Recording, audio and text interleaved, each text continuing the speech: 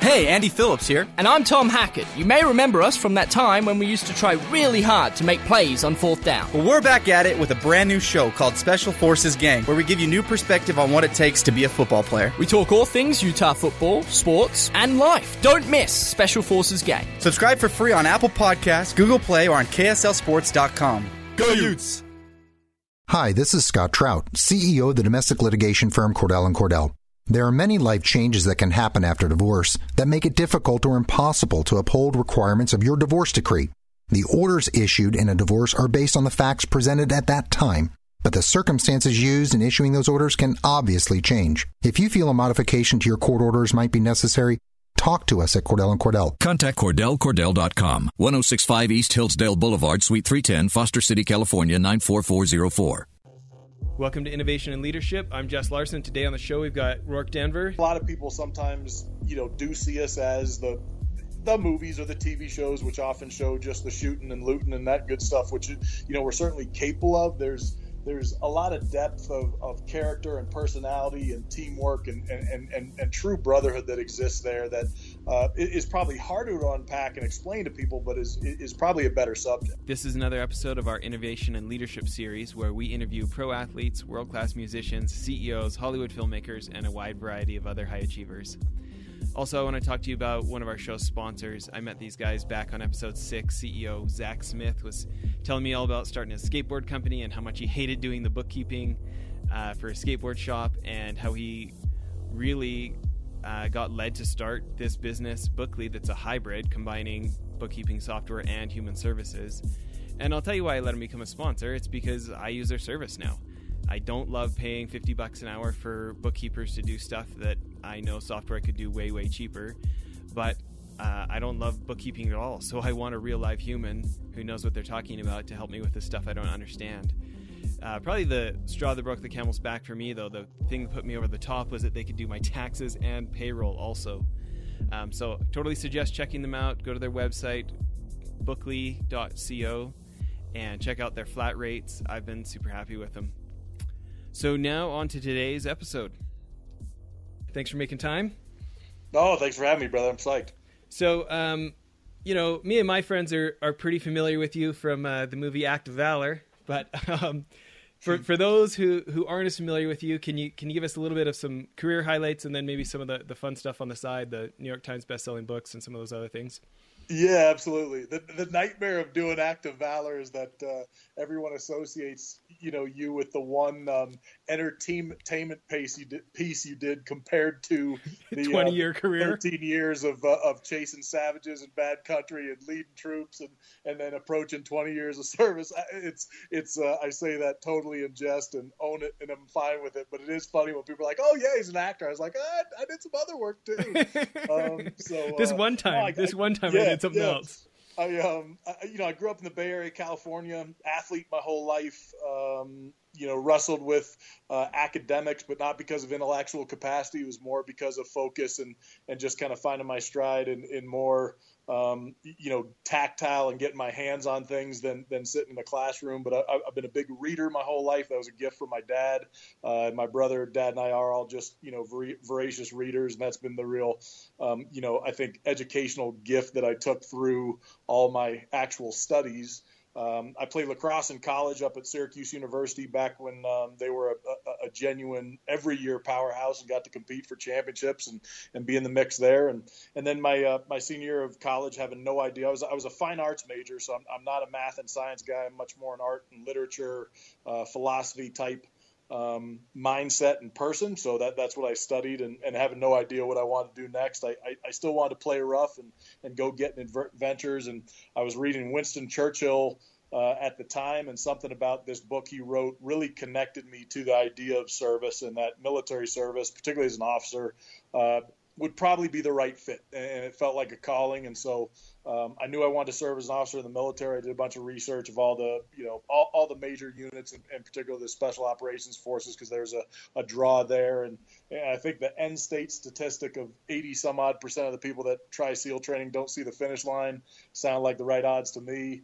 and I found a home. So I got very blessed in my timing. You know, I ended up at the SEAL teams pre 9/11, so I got to do deploying and a lot of time, you know, in that era of that brotherhood, which was a kind of a blessing to have that pre-war experience because it was very, very different. And then 9/11 kicked off on one of my deployments, and you know, needless to say, the history from there is relatively well known. So deployments in Iraq and Afghanistan, East and West Africa, and then finished my active duty career running training at our SEAL compound there in Coronado. So I ran everything from the basic level through Hell Week and that stuff, and then all those phases of training, and then kind of end my active time as the executive officer in charge of advanced training. So all the polished schools for the SEALs, hand-to-hand fighting, sniper, communications, diving, language, those programs that kind of put the sharp edge on the boys before they, you know, go do their job.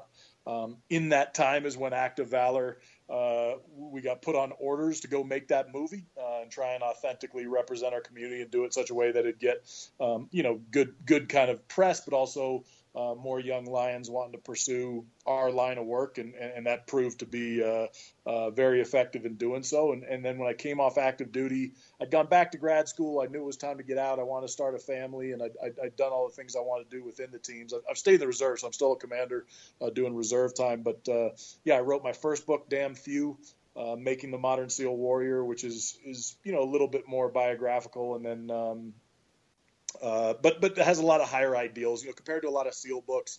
It's not a lot of, and I say this humbly, it's not a lot of this is what I did, this is who I killed, or how many people I killed. And I'm not taking away from the guys that did it. Those are all great books, and most of the boys have represented the community really well. But really want to talk about the, you know, the higher ideals, what we believe in, why we serve, what impact it has, and how it affects the families in our lives, and you know, the passion and kind of intensity we bring to that. My second book, Worth Dying For, is just kind of you know, another piece of, they're really more essays than a you know, narrative arc through the story, but just kind of talking about where we are as a country and a people and a military, and some of the things I learned from that. And then most recently, I've launched my own kind of leadership, human performance, culture brand, I guess, called Ever Onward, which you can go to RourkeDenver.com, find me there, and a lot of new stuff percolating there. So it's been an adventure. It continues, and I've had a lot of fun. I feel lucky.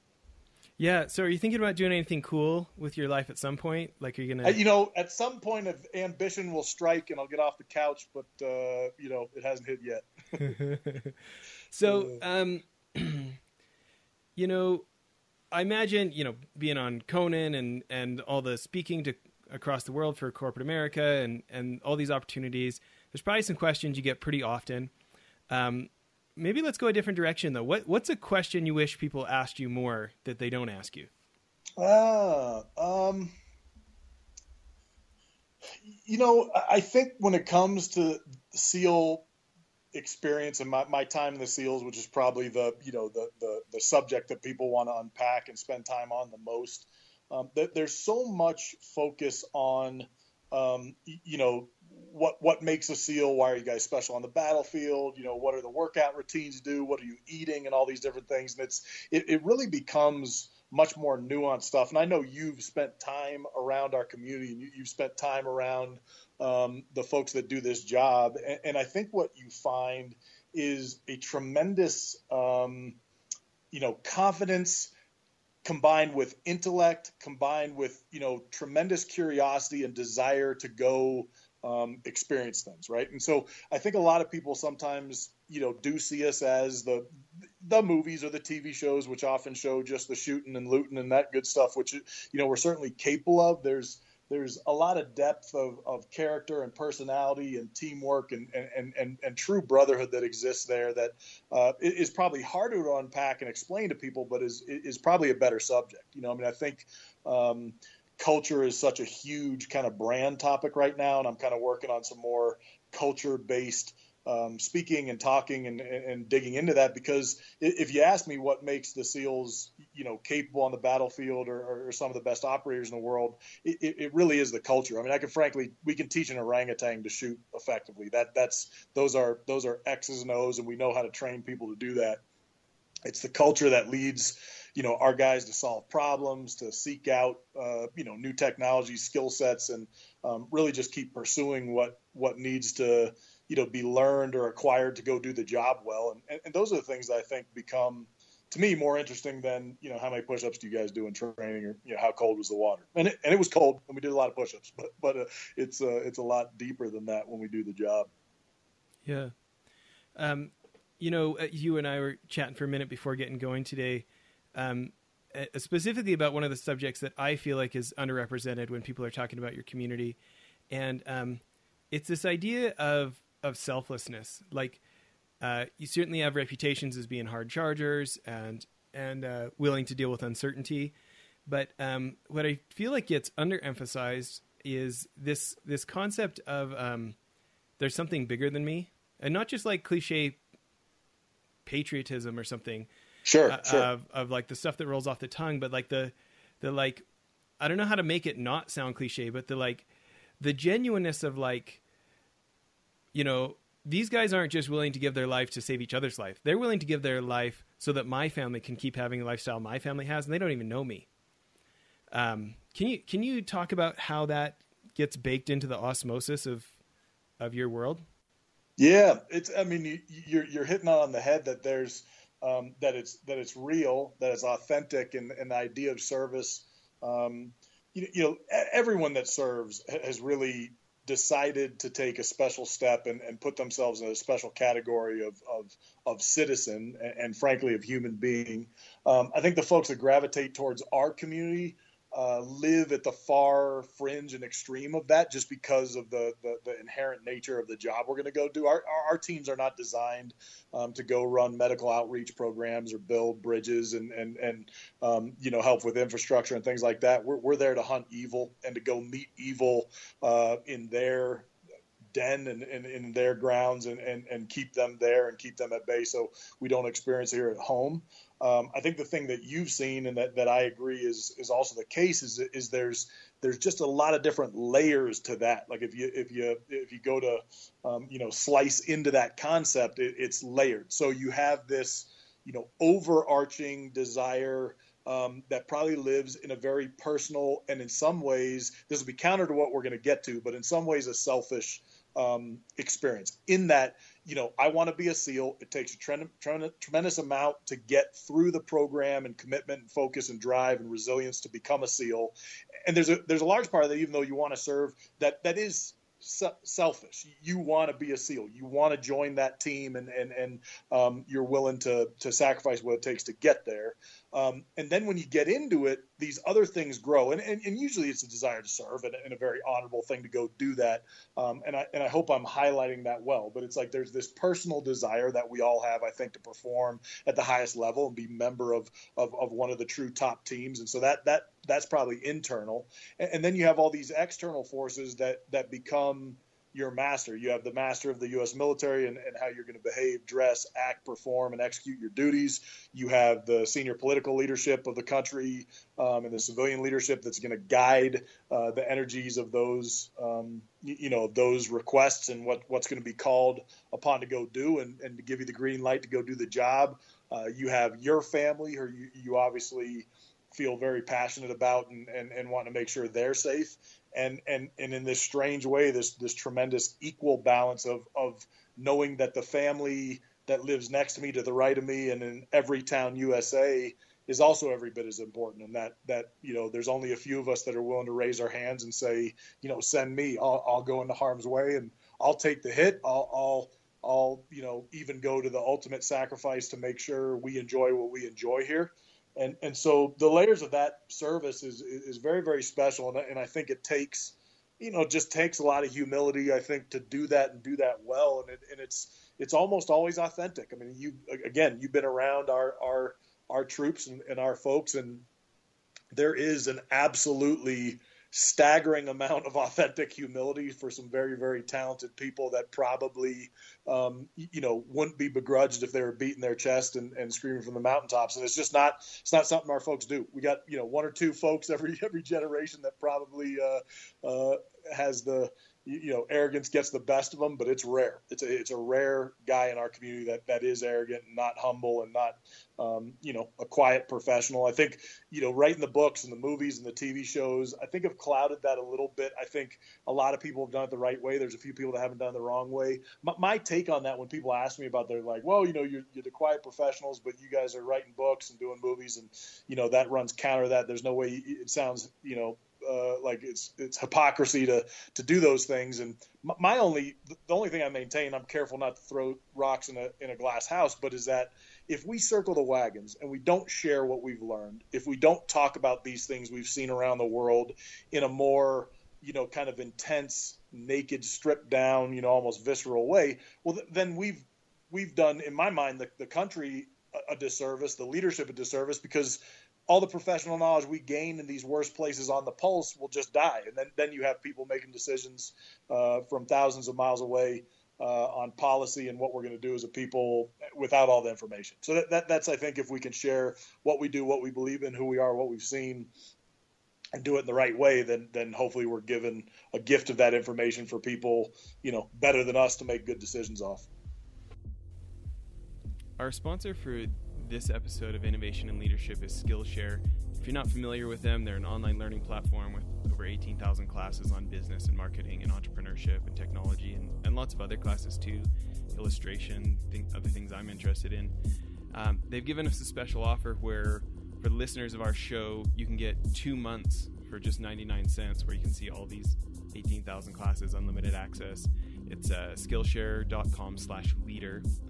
And I think what I like about them most is their high quality classes that are from high credibility instructors, content marketing right from Contently, or the one I took was last was email marketing right from MailChimp, where these are folks who are obviously seeing millions of other people's email marketing campaigns go out, so they really are kind of a high credibility source of information.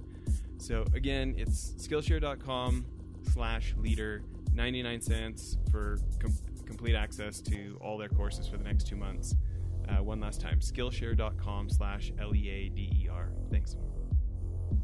Yeah, this year we're going to be doing a bunch more shows on leadership in the military, and I feel like there's a few reasons for it, but one of them is I do feel like the movies can sometimes do a disservice, because there's a stereotype of drill sergeants, or there's a stereotype of lack of compassion, lack of thinking, lack of, sometimes the caricatures of folks from the military, as far as Hollywood puts it, can be this ready, fire, aim, violence is always the answer, and I'm interested in talking about the parts that people don't get to see, the real world version, I was looking at, I'm thinking about, the description of your book, when you're going through and you're in the description for Worth Dying For, where you say, sometimes it's the sniper who doesn't take the shot.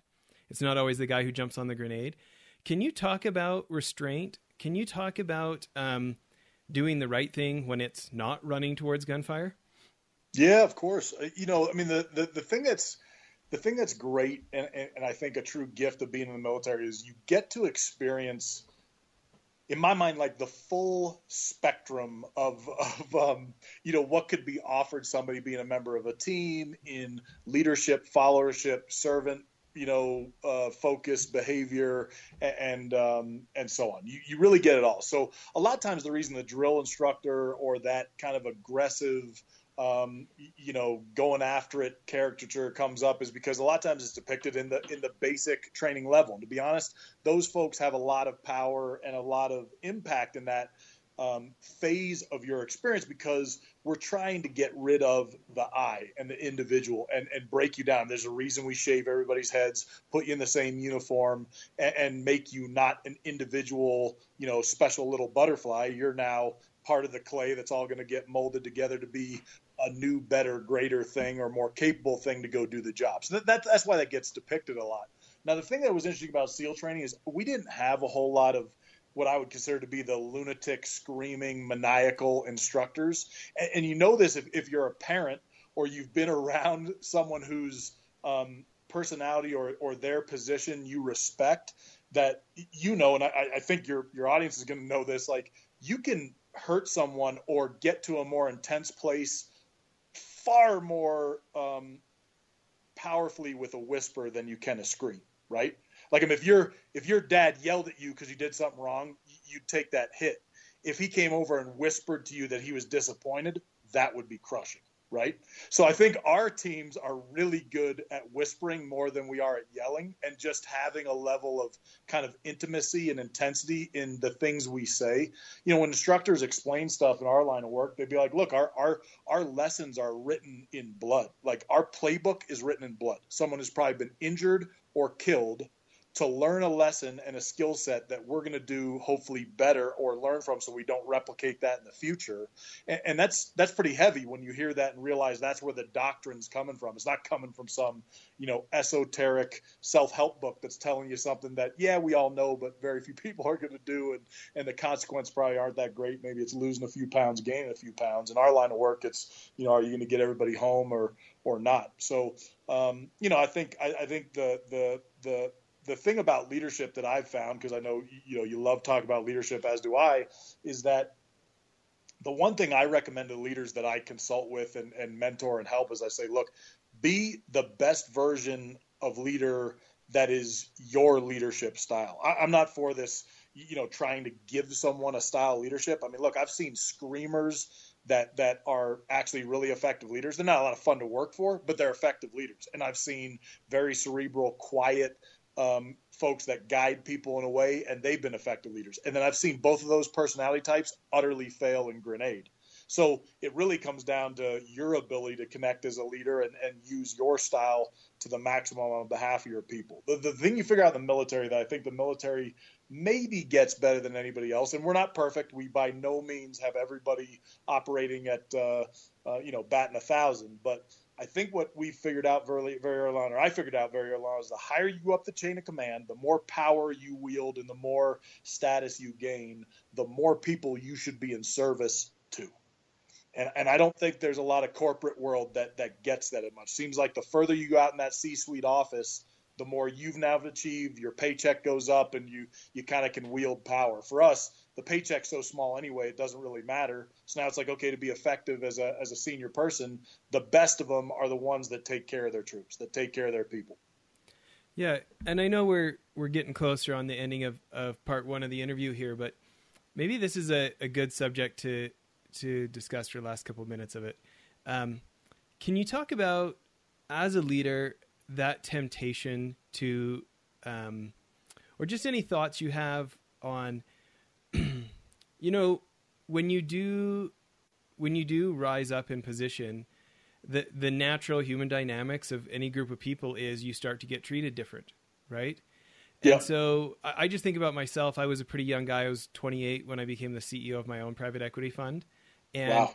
Yep. I had some maybe some insecurities that I really wanted people to think I was a big deal, And yep. So I think if there's any of that temptation when people do treat you different, and they, the meeting doesn't start till you get there, and just, life is different when you're in charge.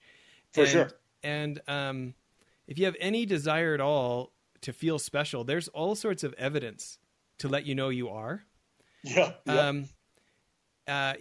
Is there anything that you tell yourself, or is there a mentor you've had or somebody you look up to that maybe gave you some advice on how to recognize like the privilege of rank as the privilege to serve?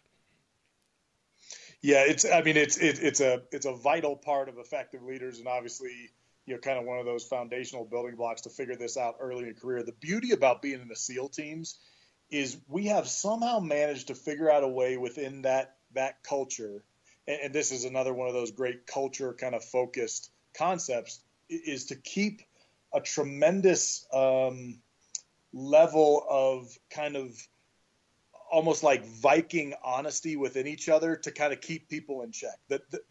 If you put a senior SEAL admiral, so let's say like a 2 or 3 star admiral up to a 4-star admiral, and you got a very, very junior officer, or better yet, somebody that maybe they went through training with much earlier in their career, that's still junior. And a lot of times you'll see this in guys that have gotten out and maybe come back in. So let's say you have these huge disparity in rank, right? You got a 4-star admiral, but you got a guy that maybe went through BUD/S, basic training with that admiral, was in his boat crew, and he was just a brand new officer. And then maybe he got out for 15 years, did something else, and now has come back in to serve because he loves it. So he's he's not even a chief petty officer.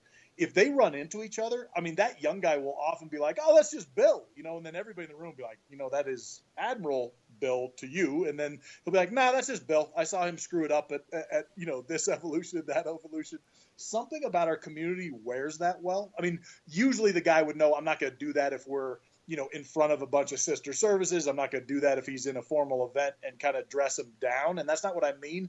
But we have this level of kind of keeping each other in check that I think is unique amongst many organizations. And I think what it does is it keeps senior folks, officer and enlisted, sort of in check and sort of on the pulse of the young folks coming in, and keeps them connected, so that you don't go so disassociated and disconnected from, what the boys are experiencing on the battlefield or in basic training, or trying to get the gear they need to do their job, compared to you living in the ivory tower, somebody bringing you coffee the way you want it, making sure your uniforms are pressed, and getting you to the next meeting on time. We're really good about that. And that's, I think if you could create that in other cultures, you'd knock people down a couple rungs in a healthy way, if that makes sense. Yeah. We're all humans. We all do good on that kind of stuff sometimes, and we mess it up sometimes. Just being human. I'm interested if there's any specifics of over, 19 years serving your country, the times when it's gotten away from you. What does your look in the mirror look like? Or do you have any phrase you tell yourself? Do you have anything to, how do you have your own kind of canary in the coal mine of, man, like Rourke, reel it in, Yeah. Yeah, I think when I find myself, I love to talk. So, I mean, from time to time, I can find myself getting long-winded when I'm talking to young folks and, giving them guidance or advice or my thoughts on things. And I try and sometimes cut myself off because I feel like I can keep going. I try and always keep that what I said earlier, that the higher I go up the chain of command, that means the more people I have an opportunity to take care of. It gives me more position to create a good situation for those at the bottom of the ladder, as opposed to what I can do for myself at the top of the ladder or where I'm sitting. I mean, by no means am I at the top of the ladder, nor will I probably ever be in certainly in the military side. I don't have any mnemonics or I think devices that I'm using every day to kind of make sure I'm there. I mean, the fact of the matter is I've enjoyed it. My personality type likes having command. I like having the ball when the game's on the line. But what I've realized early on is do that by having the best people around you. And look, if I would say the best thing I can do as a senior officer is get an assist, right? Like, instead of scoring the goal, can I put a nice pass over to a younger guy, another gal that's working in another operation or a unit, to let them, get the goal. So if I could assist more than I could get the final goal, that'd be a definite win for me. Yeah. What about the rest of us who are tempted to want to get the goal? And any advice for us on how to conquer ourselves and recognize the long-term benefit for this organization is me bringing more people up by doing the assist rather than scoring the goal myself? Yeah, I mean, I think that's one of the blessings of being an athlete is I'm talking about that, almost as an example, but I also played sports enough to know it's real. I mean, I think you need to be able to do both, right? I mean, there's a time when it's like, look, you have the ball, there's an open shot, take the shot. So you're going to get the goal. Mm-hmm. There's a bunch of people that just aren't willing to shoot, right? So I'd say for those coming up, or those that want to be in the position to score and get to those top spots, don't be willing to take a shot, or be willing to take a shot. I mean, that's my dad. I remember had a great line. He was at a basketball game with one of his good buddies. His good buddy's son is playing basketball, small time, but D1 basketball. So good basketball. And they're up watching a game. They're kind of high in the stands watching. And this my dad's buddy's son got in the game and was young. I mean, it was like kind of an early time. He wasn't a starter yet, but he somehow finds himself loose and open on the baseline. This is hoops. He gets a pass over to him. The defender is coming out, but hasn't closed the distance yet. He kind of does the little, he goes to shoot and then thinks about it for a second, goes to shoot again, then thinks for a second, and then he's kind of caught. And I guess the dad in the stands next to my dad is like, shoot it or don't shoot it, but don't F around with it. But he used the full word. And it's like, that's really what it is all about in this life, right? Like either do or don't do, but don't like screw around with it. You know, it's good to take a shot. If you miss, you miss. If you don't take a shot, you don't even have a shot of being in the game, you know? So I like people that are willing to shoot. Yeah. And what about that balance beam of the like, hey, recognize when it's my turn to lead from in front, to be decisive. And when I do recognize, it's probably, I would like the adulation of being the one to take the shot, but the right thing for the team is to give the assist. And any advice for the rest of us of like, do what you think you should do instead of what you feel like doing? Yeah, I mean, I think, well, you kind of said it, but what I would say is, what I'd hope to see is somebody that, as they move up that chain, is that they've scored a lot, right? They've had the wins, they've had those victories. You got the accolades for that. And that happens in your military career because you're in these operational windows when you're genuinely young. That's when you're going to win, win big awards and win acclaim. And then, when you get to this command level or a place when the young lions are then, going faster than you, moving quicker than you, and kind of have the ability to win, then you're moving into assist world. You're kind of that gray beard that has an opportunity to say, you know what? I've taken plenty of shots. It's time to, take some heat, take the fire, pass the ball off to somebody that's in the open and let them shoot the ball. I think it's the ability to have, the thick skin that you develop through the fighting years to say, okay, now I've got rhino or dragon skin. I can take the heat. So if the things go well with my team, I can give all that credit away. I can let my team know that they won the day. If things go south, I can take all the blame. Even if I didn't screw it up, hey, if you're signing the check, if it went wrong, you screwed it up, whether you did or not. So, own that and make sure you got your troops' backs to move forward. So, hopefully you develop enough experience and time, taking those shots and getting some victories stacked up that it doesn't become hard to pass the ball off. And I'm at that point in my career. I'm happy to give the ball off to people, and I still want to log a few more goals and some few notches in my gun belt, but I'm very, very happy to make sure my team gets the credit when we do it. I think that's a great place to end part one here. I think my favorite thing you just said there is this idea to take that ultimate responsibility and own it, I think is what you said. Yeah. I think it's a great place to end. Well, thanks for making time, everybody. Make sure to listen to the second half of the episode. We're going to get more of this wisdom from Rourke. Thanks for making time again here, Rourke. No, thank you. I appreciate it. Well, that's it for the episode. One other thing I wanted to tell you about, if you'll remember the guys from Convoy in episodes back, Ken Free and Trent Mano, I went on one of their CEO trips to New York, and I met a guy named Brent Thompson, very successful entrepreneur. He was former CEO of Jive Communications, big company now, I think $300 or $400 million. Anyways, he started a new company called blipbillboards.com. I'm super stoked they're a sponsor now. But I remember a year and some ago when I met him, I thought it was genius. Instead of having to buy 6 months or a year's worth of billboard for thousands of dollars, you can buy 8 seconds at a time for like 10 or 20 cents. You pick what billboard you want it on, what time of day you want it to run, and it just puts so much power in the hands of marketers and CEOs who want to try something and see if it works. You can buy as many or as few as you want, change it as many times as you want. I think now our podcast is being advertised on billboards in like 18 different states because we have these guys as sponsors. We're pretty excited about it. Hope you check out blipbillboards.com. Thanks.